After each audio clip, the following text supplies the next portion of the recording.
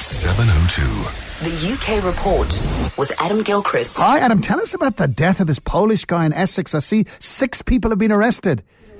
Yeah, we know that immigration got twisted into this awful excuse for prejudice and violent intent, and the Brexit referendum didn't help with that, and there's been this spike in things, and now suddenly we have the most awful thing, as you say, a really nasty crime in Essex where 6 teenagers have been arrested on suspicion of killing a Polish man simply because he was Polish.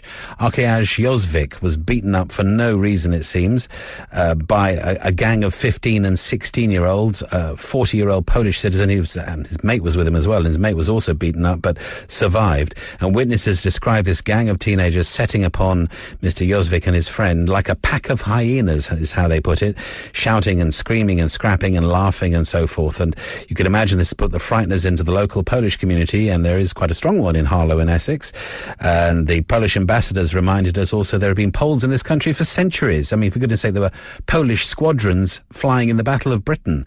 I used to live near a 200-year-old Polish church in London, and you just get that feeling that, for goodness sake, where is this hatred coming from? It's an extraordinary thing. We know about xenophobia in this country, I can tell you. And I see the Royal Navy's helping in the Med to do with the influx of the immigrants. Yes, and there has been a sudden influx. It's thought good weather basically has brought people out onto boats, onto these rickety, I mean, sometimes they look like they're out of scale. They look like they should be rowing boats, and then you realise there's 1,000 people packed into these wooden things. And so, yeah, HMS Enterprise, not on a 5-year mission, but nonetheless boldly going across the Mediterranean, HMS Enterprise picked up 700 of these migrants off one of these boats, but that's the 3rd operation in 3 days. In fact, overall, there have been 40 rescues.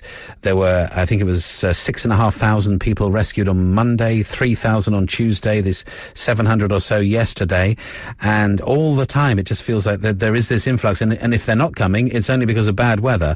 The idea of sorting out the people smugglers, in inverted commas, it just hasn't happened, frankly. And parents who wish they'd chosen different names for their kids, not mentioning Bob Geldof. Well, there are a few like that, I'm sure. Does wild and exotic make you change your name? Actually, sometimes it's because you thought you were being wild and exotic, and then it turns out you've chosen a really commonplace name. My wife and I thought we were being very clever in calling our son Jack, because it was a nice throwback name, but nobody else was called Jack at the time, and then it became the most popular name that year and has remained so ever since, as our son Jack likes to tell us. 1 in 5 parents apparently regret the name they've chosen for their child. I mean, 1 in 5, that's really high, isn't it? Sometimes it's because of the popularity thing. Sometimes it's because we can't spell or pronounce the names we've chosen for our kids, and neither can they, and neither can their mates.